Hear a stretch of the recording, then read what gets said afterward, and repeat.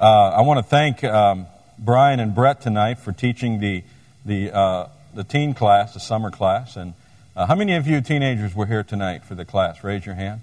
And praise the Lord, we had a lot of teens. Mr. Andrews became an official teenager again and was in Brian's class. And if you have a teenager, I really, really encourage you to get your children here. They have 4 more of these sessions every other Sunday at 5 o'clock.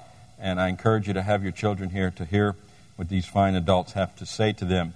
And I think you could do nothing better for your children than have them sit in front of godly people who will give them what the Lord has laid on their heart. So, having said that, as I preach this message tonight, I want everyone to know that I do not suppose to have attained in everything that I'm going to discuss. I'm not going to preach anything new tonight, but I'm pretty sure that before the night is over, I'm going to step on a few toes. So I apologize already, and so if I step on your toes tonight, don't get angry with me. In my observations over the past 27 years in the ministry, I've seen this particular issue I'm going to discuss tonight become an ever-increasing problem in the churches across our nation, especially in our modern-day fundamental Baptist churches. And I am convinced that if we do not change this before too many more generations, we will not find many churches left in America that preach true doctrine. This is a story tonight of religion based upon and built upon pride, hatred, greed, deceit, arrogance, and strife. It is a story that both exposes the depravity of man and exalts the righteousness of God. And each of us tonight will fall into the mix at some point. So let us stand together, if we would. Please turn your Bibles to John chapter 8. And we're going to read tonight from John chapter 8, beginning at verse 1, and we'll read through verse 11. Jesus went unto the Mount of Olives, and early in the morning he came again into the temple, and all the people came unto him, and he sat down and taught them. And the scribes and Pharisees brought unto him a woman taken in adultery. And when they had set her in the midst, they say unto him, Master, this woman was taken in adultery in the very act. Now Moses in the law commanded us that such should be stoned. But what sayest thou? This they said, tempting him, that they might have to accuse him. But Jesus stooped down and with his finger wrote on the ground, as though he heard them not.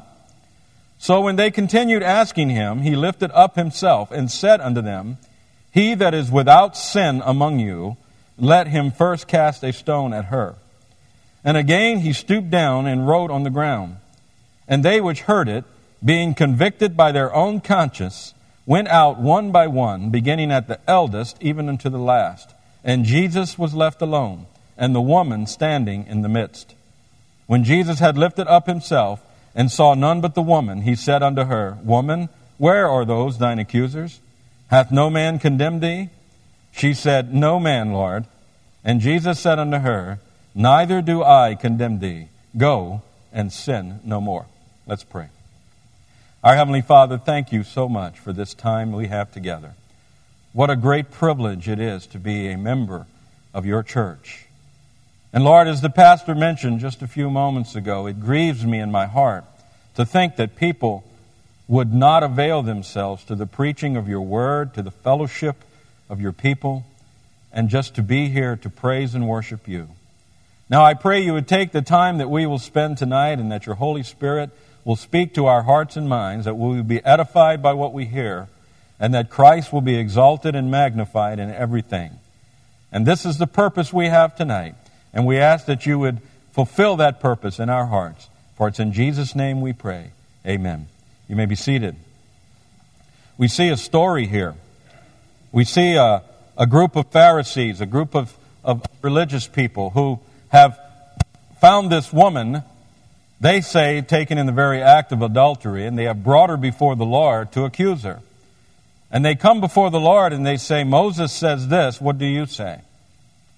And we see a very interesting reaction by the Lord. Tonight, I would like to look at two things. I have two thoughts tonight.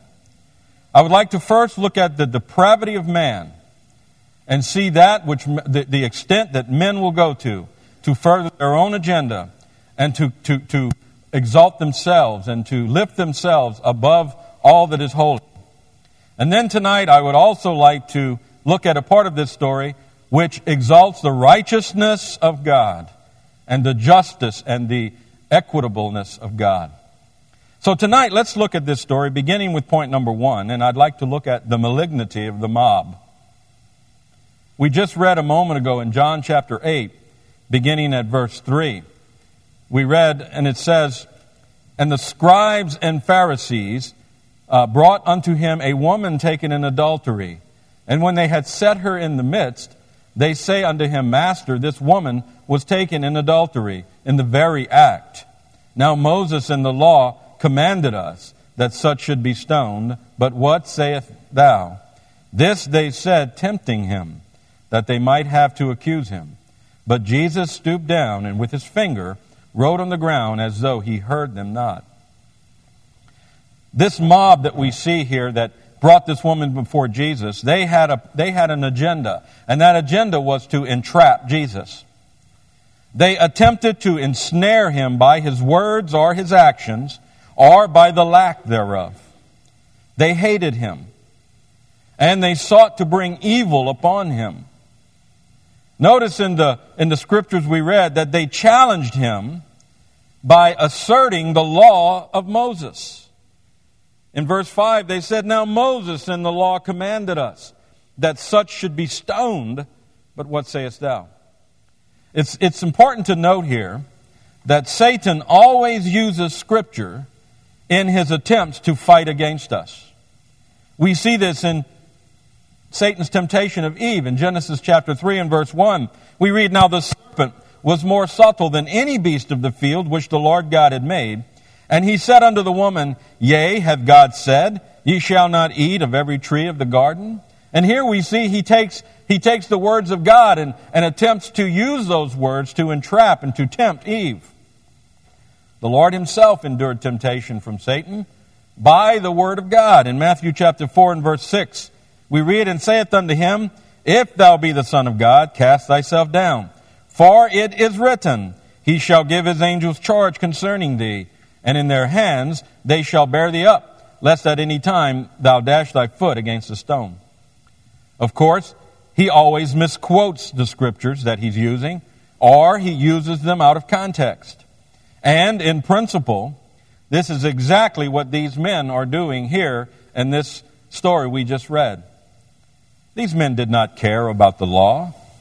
They did not care about righteousness. They did not care about this woman that they had brought before Christ. They could care less whether or not she was guilty of any sin. And they would feel no regret at the occasion of her stoning. Furthermore, it is obvious from the actions taken by these men that they were not interested in truth either. My first question would be, if you are so interested in truth and justice and righteousness, where is the man taken with her? You notice they only brought the woman. They didn't bring the man. If she was taken in the very act, obviously they knew who the man was. And both should have been brought. If they were interested in truth and justice, wouldn't it seem logical that both would have been brought before the Lord? How often did these same Pharisees seek out men who were willing to bear false witness against Jesus in their efforts to destroy him? This was all done in a spirit of hatred. We must remember that there is both the letter of the law and the intent of the law. Let's consider speed limits for a moment. Why do we have speed limits? Is it to control speed, or is it to protect drivers? The letter of the law states that you may not exceed 35 miles per hour while driving down Rohnert Park Expressway. They say confession's good for the soul. How many of you have ever broken that law? Raise your hand. Amen. I'm guilty.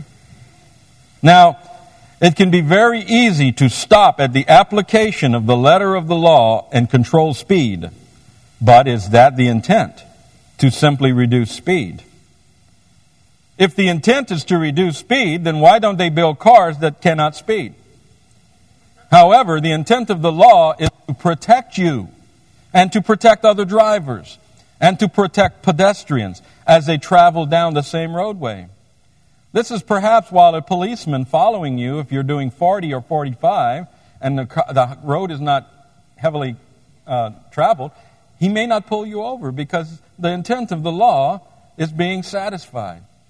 And we must remember, there is a letter of the law and there is an intent of the law.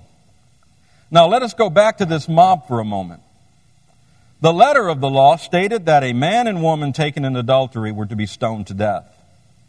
The intent of the law, however, and its application was to invoke a holy fear of the Lord, obedience, and morality on the part of the children of God. The intent was not to make us lord over God's people or to become judge, jury, and executioner. And Jesus knew and understood this was the motive of these men. He knew that in their hearts they were not seeking to satisfy justice. They were not seeking to glorify the Lord in this application. He knew in their hearts they were seeking to exalt themselves. He knew that it was in their self-righteous pride and hatred that they brought this woman before him for condemnation. It was with the intention of forcing him to either condemn her to death and thereby contradicting his message of love and forgiveness, or else to force him to reject the law of Moses and thereby declare him a heretic and blasphemous before the people. Their intention was not to bring admonition to the people. It was to further and promote their own wicked agenda. And such is the intention of our enemies today, our enemies being the world, the flesh, and the devil. Oh yes, we must remember, the world hated Jesus, and they will certainly hate us as well. Jesus tells us in John chapter 15, verses 18 and 19, "If the world hate you, ye know that it hated me before it hated you. If ye were of the world would love his own. But because ye are not of the world, but I have chosen you out of the world, therefore the world hateth you." And just as did the Pharisees in Jesus' day, our enemies today misquote Scripture or use it out of context in an attempt to destroy our faith, to drive Christianity out of our nation. But this tonight I expect. I am neither surprised nor shocked by what is happening around us today. At 5 p.m. on Monday, June 16th, same-sex marriages became legal in California. In October of 2007, Governor Arnold Schwarzenegger signed into law Senate Bill 777, which mandates that all public schools rewrite their textbooks to teach homosexuality, transgender sexuality, and cross-dressing as alternate lifestyles. And all the while, God, the Bible, and prayer are banned from the textbooks and from the classrooms. But this does not surprise me. This does not trouble me. This does not shock me tonight. Have you ever been bothered by a fly? How many of you have ever been pestered by a fly? It's very annoying, isn't it? That fly just buzzing around your face. If you remember, I actually was leading singing one night, and a fly passed by as I inhaled a deep breath, and I consumed that fly. Flies bother me, and they're annoying, but it does not destroy my life. A fly will not bring my life to an end. I go on living, despite the bothersome fly. And the mischief of this world and the malignity of this mob and its children may annoy me, it may bother me, but it cannot move me off my course.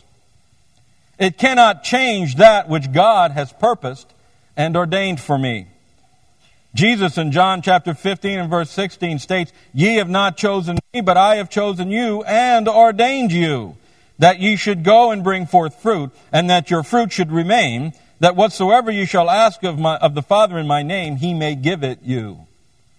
Now don't get me wrong, I am not saying that I will always sail on calm seas. I am not saying tonight that these things will not affect us at all. They will change many things, and they will cause us much grief and sorrow. Yet, they cannot and will not touch me in any way that my sovereign God does not permit. Oh yes, we must remember tonight that God is aware of all things that transpire in our life. He is aware of them long before they happen, and He has already prepared our paths.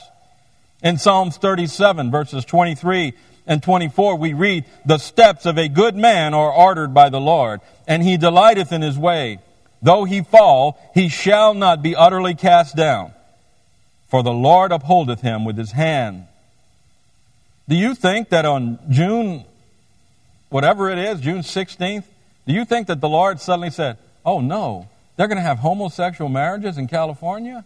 Oh, who dropped the ball here? Who wasn't paying attention? Who wasn't at watch? Don't you think the Lord already knew that was going to happen? The Lord is not caught by surprise by man's actions. Jesus was not caught by surprise by this mob. He already knew they were on their way. He was prepared for their attack. I must walk the path that God has laid for me in faith and confidence. If it be God's will that we face a battle, then so be it. But let us face that battle with faith and confidence. Let us contend for the faith with courage and boldness. But let us keep all things in perspective.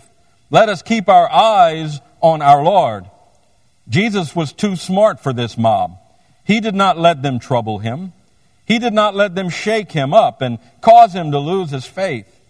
And all that this world can throw at me today cannot separate me from the love of God. They cannot rob me of my joy, of my peace, nor of my hope. In John chapter 14 and verse 27, the Lord states, "Peace I leave with you, my peace I give unto you. Not as the world giveth, give I unto you. Let not your heart be troubled, neither let it be afraid." Do you see those words that our Lord spoke to us? Let not your heart be troubled, neither let it be afraid. Tonight, no matter what the world, our enemies, the world, the flesh, and the devil, no matter what they may hurl at us, we do not need to fear, and we do not need to experience anxiety over any of these things. For in John chapter 16 and verse 33, the Lord states, "These things have I spoken unto you, that in me ye might have peace. In the world ye shall have tribulation, but be of good cheer. I have overcome the world." Now, Christians who do not understand the sovereignty of God do not understand this truth. They have a misconception of God and His supreme control of all things. Therefore, they cannot find peace in these troubles that we face today because they do not understand that God is in control. With their mouth, they declare faith in God, but with their actions, they deny His sovereignty. They mouth these words, but they do not abide in their heart. Yet I tonight can state along with the Apostle Paul with full confidence as he states in 2 Timothy chapter 1 and verse 12, "For the which cause I also suffer these things. Nevertheless, I am not ashamed, for I know whom I have believed, and am persuaded that He is able to keep that which I have committed unto Him against that day. Let the heathen rage and sin in the face of God. Let the liberals compromise and give away our liberties today. Let the atheists deny God and remove Him from our society." But I'll remember what Paul wrote in Romans chapter 8 and verse 31. "What shall we say then to these things? If God be for us, who can be against us?"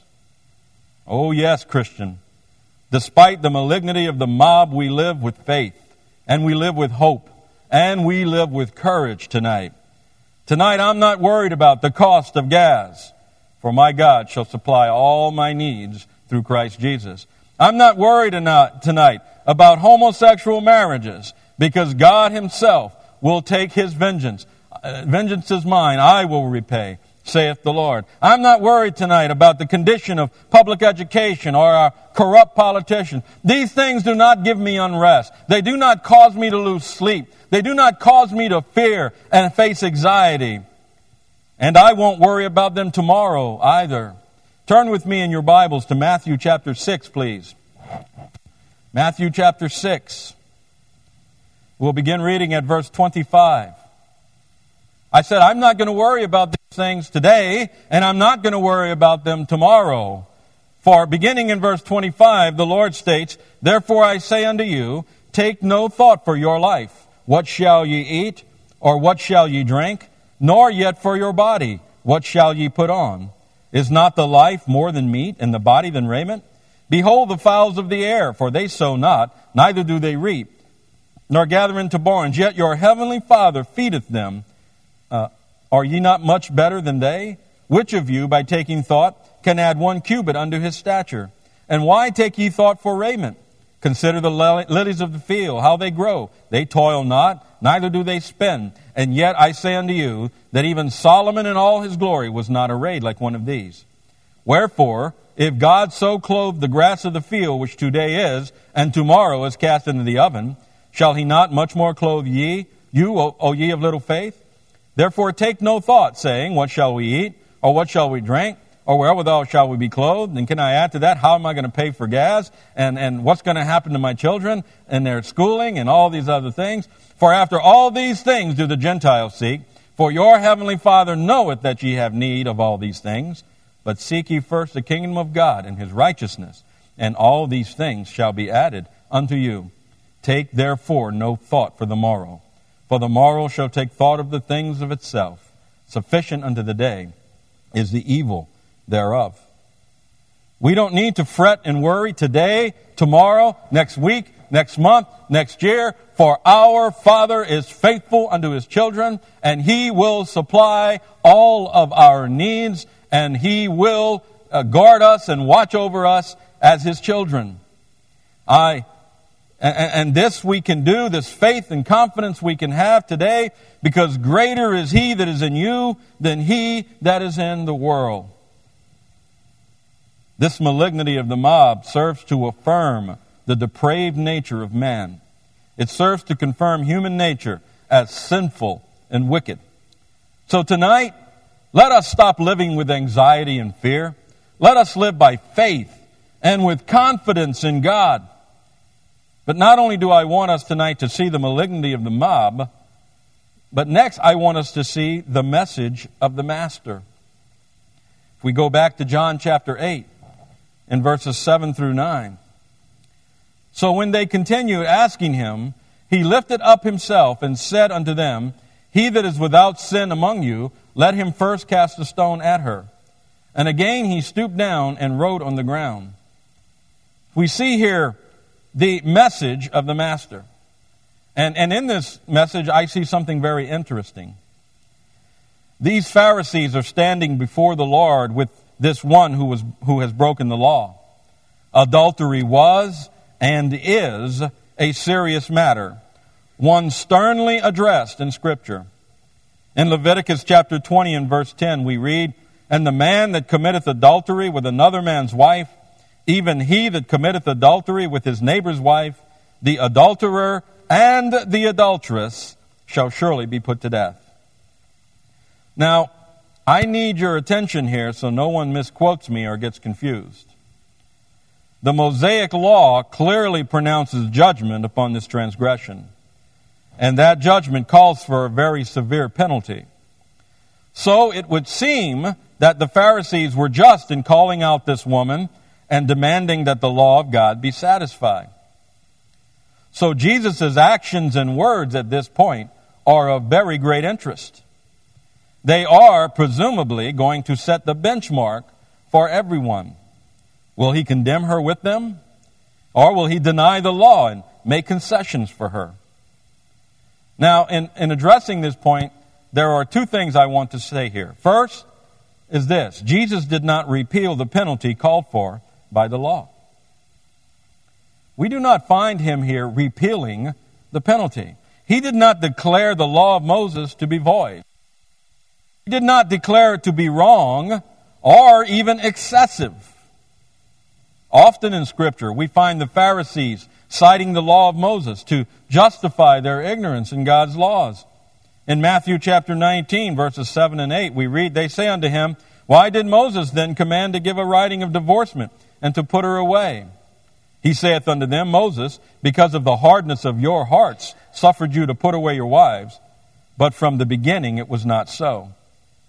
Jesus understood the intent of the law, since he was the author of the law. And he understood, as we stated earlier, this law was intended to edify the children of God. And he knew the hearts of these men, and knew that it was for their hatred that they brought this woman before him. And in this he was not a willing part. Yet we do not find him denying the law. He did not declare these men to be in error in their interpretation of the law. He did not restate the law to mean something other than it is. He did not change the law to fit the situation. And Jesus clearly stated in Scripture that this was not his purpose at this time. In Matthew chapter 5, verses 17 and 18, we read, Think not that I am come to destroy the law or the prophets.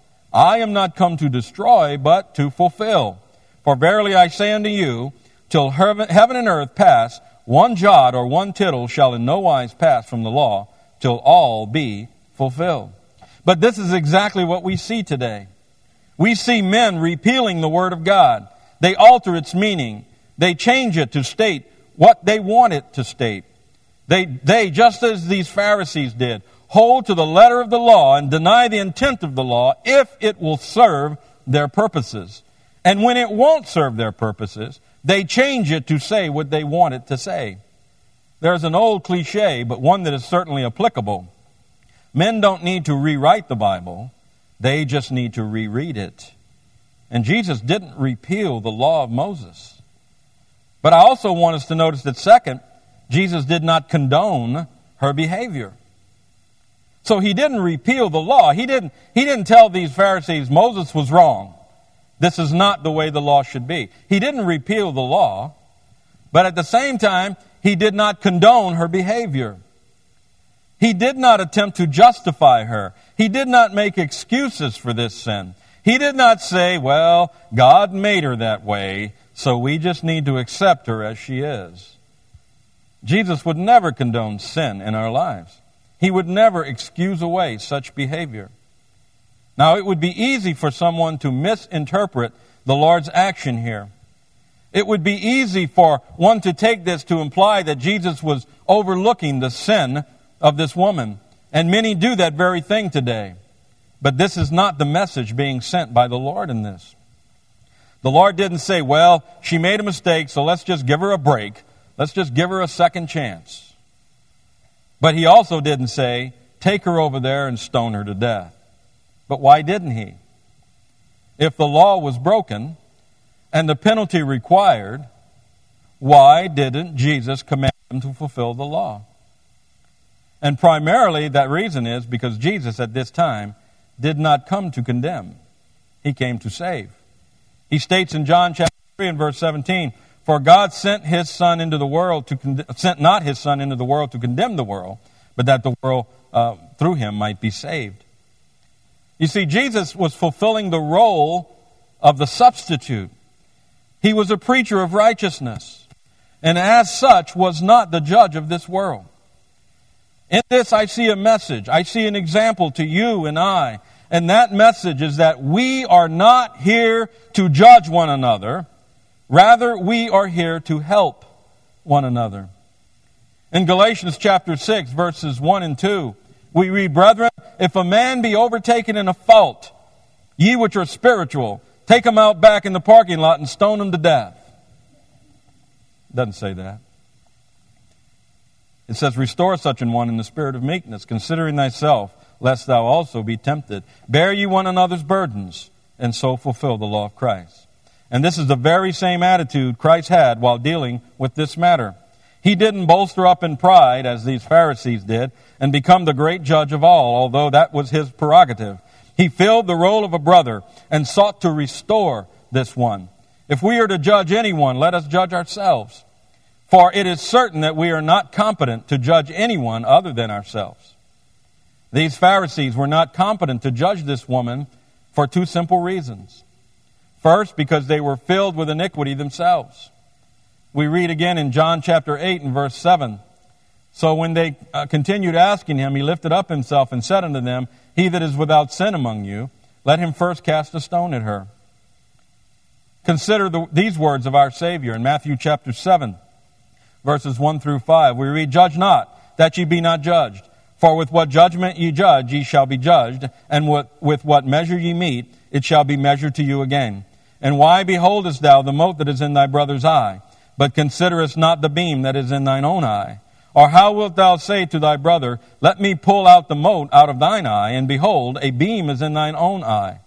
Thou hypocrite, first cast out the beam out of thine own eye, and then thou shalt see clearly to cast out the mote out of thy brother's eye.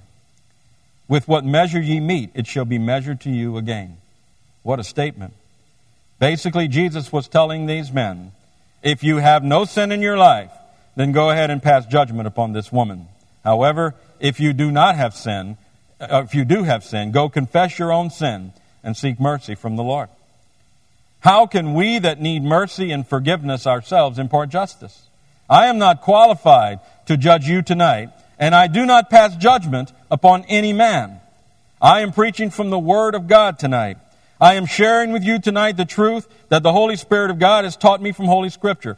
I am not qualified to judge anyone, and these men were not qualified to pass judgment either. And Jesus, working in the same way that we must work, even though he was qualified to pass judgment, did not do so either. So let us stop judging one another, and let us start helping one another.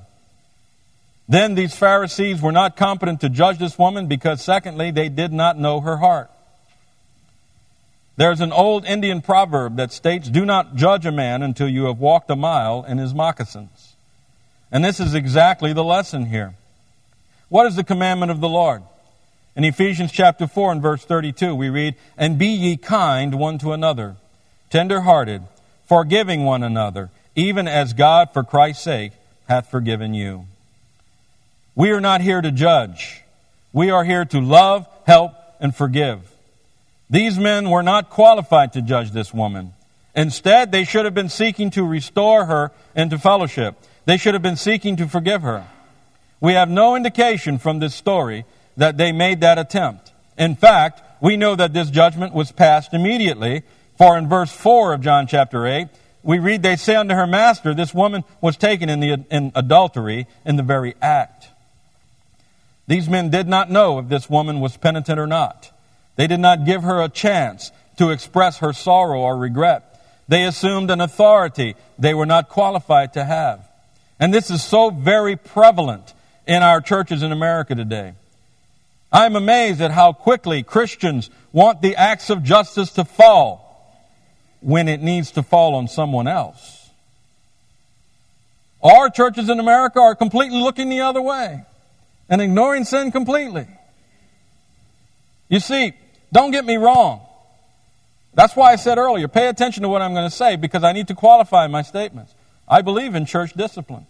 I believe that the church collectively as a body has a mandate to administer justice in the name of God. And I believe that when a church council comes together and calls a member before it for the sake of discipline, I believe that council has authority, and I believe that there is a mandate for the church to do so. But you and I as individuals need to be careful with this, because we're not here to judge each other. We're here to be a help to each other. We're here to restore those that fall in a spirit of meekness. Now, granted, there will be some that will not seek repentance, that will not seek to be restored. And in that case, the church acts as a body of believers and imputes justice, and such it should. But I propose to you here that what we see taking place in this story is not discipline. In Proverbs chapter 21 and verse 2, we read, Every way of a man is right in his own eyes, but the Lord pondered the hearts. Jesus was not here at that moment to judge this woman. However, if he were, I believe he still would have forgiven her, because he knew her heart. And he knew in her heart was remorse and repentance. Here we see the grace of God, the grace to forgive, the grace to cleanse, the grace to heal. What a beautiful picture we see in this story of God's election and grace. This woman did nothing to deserve or earn forgiveness and grace, yet Jesus freely bestowed it upon her.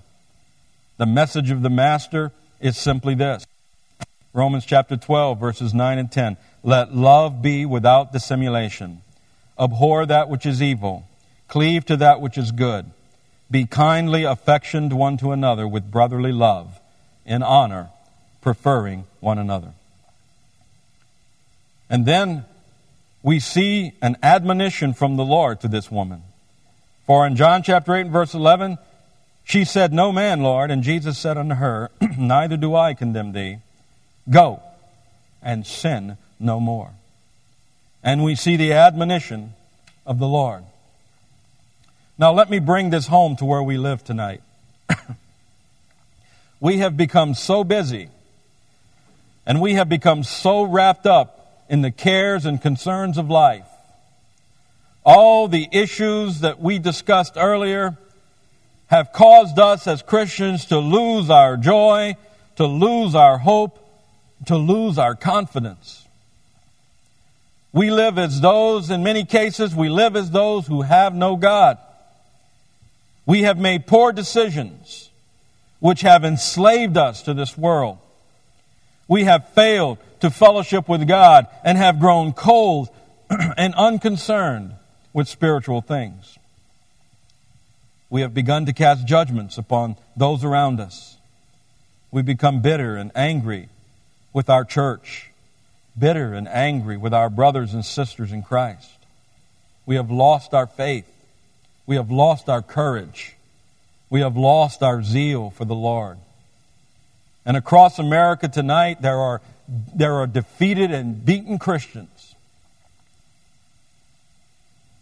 But how do we fix this? What do we do? In 2 Chronicles chapter 7 and verse 14 we read, If my people, which are called by my name, shall humble themselves and pray and seek my face and turn from their wicked ways, then will I hear from heaven and will forgive their sin and will heal their land. What do we do? How do we fix this tonight in our hearts and minds? Well, let me say first, humble yourself. Wake up and see where you are. Admit your faults to God and be cleansed today. Humble yourself in the presence of Almighty God. It's time that we, as Americans, as Pastor preached this morning, I love that verse he put up on the screen where Paul says, you have anything you have, you receive from the Lord. So why are you bragging about what you have as if you didn't receive it at all? Oh, you know what? We become fat and sassy in America. We're a bunch of greedy hogs. That's what we are. We want. You know, America, we've spent ourselves into debt. Our children and our grandchildren and our great-grandchildren are going to be paying for the debt that we as greedy Americans have built and someday has to come crashing down. And it's time that we as Christians today humble ourselves before God and realize that absolutely nothing we have is of ours. It all comes from God. Someone told me this morning that the discussion in the forum class was, why does God let bad things happen? Let me ask you a better question. Why did God let anything good happen to us to begin with? Job said, the Lord giveth and the Lord taketh away. Blessed be the name of the Lord. If you're about to lose your house, praise the Lord you had it for as long as you did. If someone in your family has passed away, praise the Lord for the years He gave you with them. And thank God for the promise that we'll see them again. We need to humble ourselves before God and stop saying, God, why did you? And say, God, why should you? Humble ourselves. What can we do? Secondly, pray and seek God. Pray and seek God. Every married man in this room understands this point, whether you know it or not. Have you ever had your wife mad at you? Married men, raise your hand if you've ever had your wife mad at you. You crawl on glass, don't you, to get back on good terms with her? Huh? Come home with flowers. Hi, honey. How you doing? Oh, yeah, we understand this point. Women don't understand this point as well because they can just stop talking to us and we just start going crazy. You know, we've sinned against a righteous God. And it's time that we as Christians in America come to God and say, Father, please forgive me. I've messed it up. I've made a mistake. Seek God. Cry unto Him. Beg Him to forgive us. Beg Him to give us, restore to us the joy and the peace that we need in our hearts today. Pray and seek God. What do we do? Number 3, turn away from the things of the world, the entertainment of the world, the materialism of the world. Turn to the things of God and serve Him. Oh, we need to repent. So often we'll come to a church service, we'll hear preaching, we get convicted in our hearts, and we say, that's what I need to do. But then we walk out the door and we go right back to doing what we did before we came. The Word of God changes us. It alters us. And we need to repent of those things in our lives that we know are wrong. I've told our teenagers, God does not understand when we sin. He does not understand when we do wrong. So often I've heard Christians say, well, I wasn't in church today, but God understands. I'm sorry, He doesn't. He does not understand. He gave everything. He gave all to us. He withheld nothing, yet we hold so much back from Him. And it's time that we repent truly in our hearts and minds in our nation today, and we give everything we have to the Lord. It's time that we repent.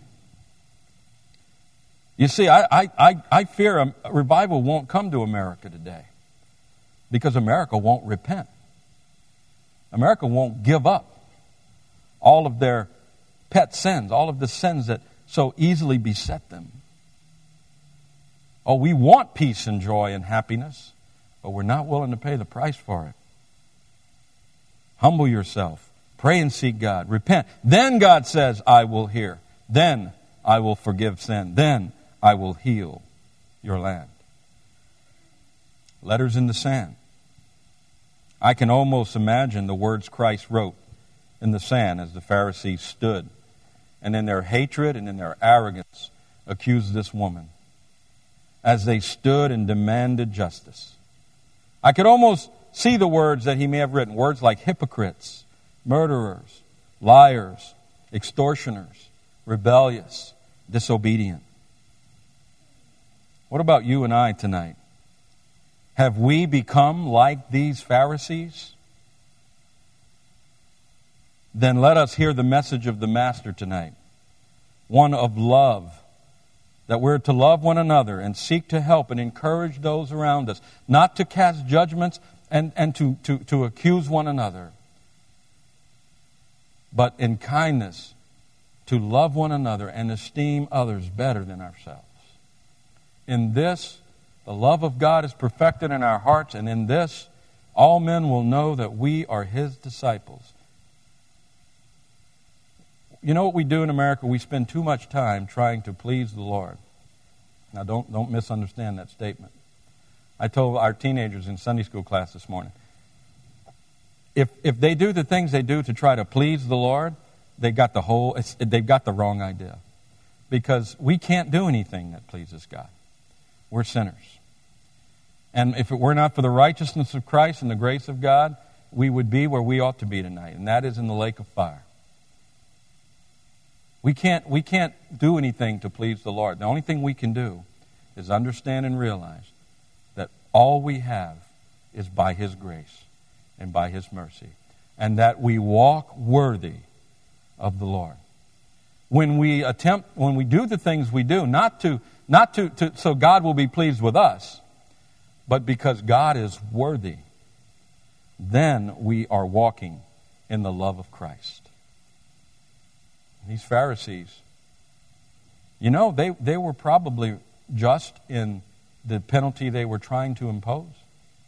And you know, the Lord, as the righteous judge, He commanded that punishment.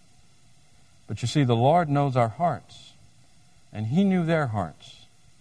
Is our heart like the heart of those Pharisees tonight? Do we accuse one another, and do we hurl accusations against one another because we are angry or out of hatred or out of strife? Because you know, if we as a body of believers truly seek to deal with sin in our church, it will be done in love. And it will be done with a spirit of meekness, one that is intent on restoring our fallen brother. That's the message of the Lord tonight. Not that we're to wink at sin, not that we're to look at the other way when wrong is done, but be ever so careful as to why we are trying to bring justice to that sin, that reason we choose to deal with it.